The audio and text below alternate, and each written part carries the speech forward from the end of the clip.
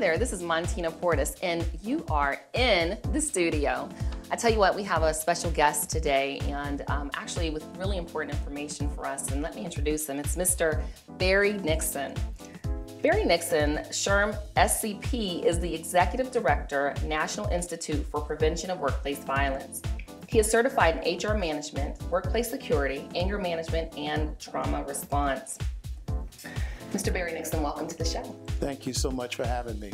Now, right now, when we're doing this recording, it's in light of just violence that's going on in terms of our society. But tell us, workplace violence, active shooter and mass shootings, are the incidents actually on the rise? Well, it's an interesting question because if we look at workplace violence incidents in terms of homicides at work overall, they actually have been decreasing significantly since the 1900s, where the average was well over 1,000 a year, and now it's probably under 400. But if we look at mass shootings, which certainly get in the news when they occur, they actually have been increasing over the last several years. And a mass shooting is basically where 4 people or more are killed. And I told you when you came in that I actually have a background where I worked in business continuity, and disaster recovery. And, you know, we joke and say, if an active shooter came in, what are we going to do? We'd run. But we talked about having a plan. How important is it to really have a plan? It's actually critical in terms of people surviving. So it's a life or death issue. And interesting enough, running is one of the options. When people do active shooter training, what they talk about is run, hide, or fight. And run is the first option. If you can escape and get out of the building, get out of the area, then that's obviously the most advisable action to take. If you don't have a clear path out, then you want to hide somewhere where you're not seen and visible to the shooter, or they can't get to you. And then the last option, which is the least desirable, but you may find yourself in that circumstance where you have to fight for your life. Yeah, it sounds important. Now, are workplace and school shooting incidents inevitable, or are they preventable?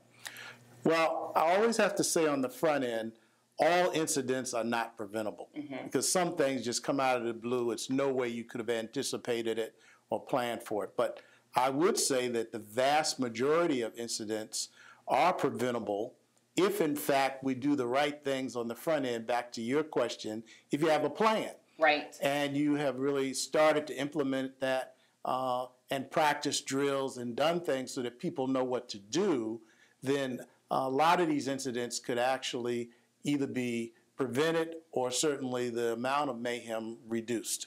Wow, sounds pretty important. Now, is there anything that everyday people or employees can do to help prevent violent incidents in the workplace? It's actually a very critical question because the reality is we don't have enough policemen, we don't have enough security guards that can police everything.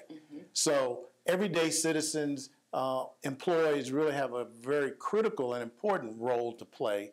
And that is really, I mean, you hear this notion of you see something, say something. Yes. And while it sounds like a popular slogan, it actually is very important for people to be able to and be willing to point out when they see something that's out of the ordinary or that's unusual and bring that either to security or police's attention.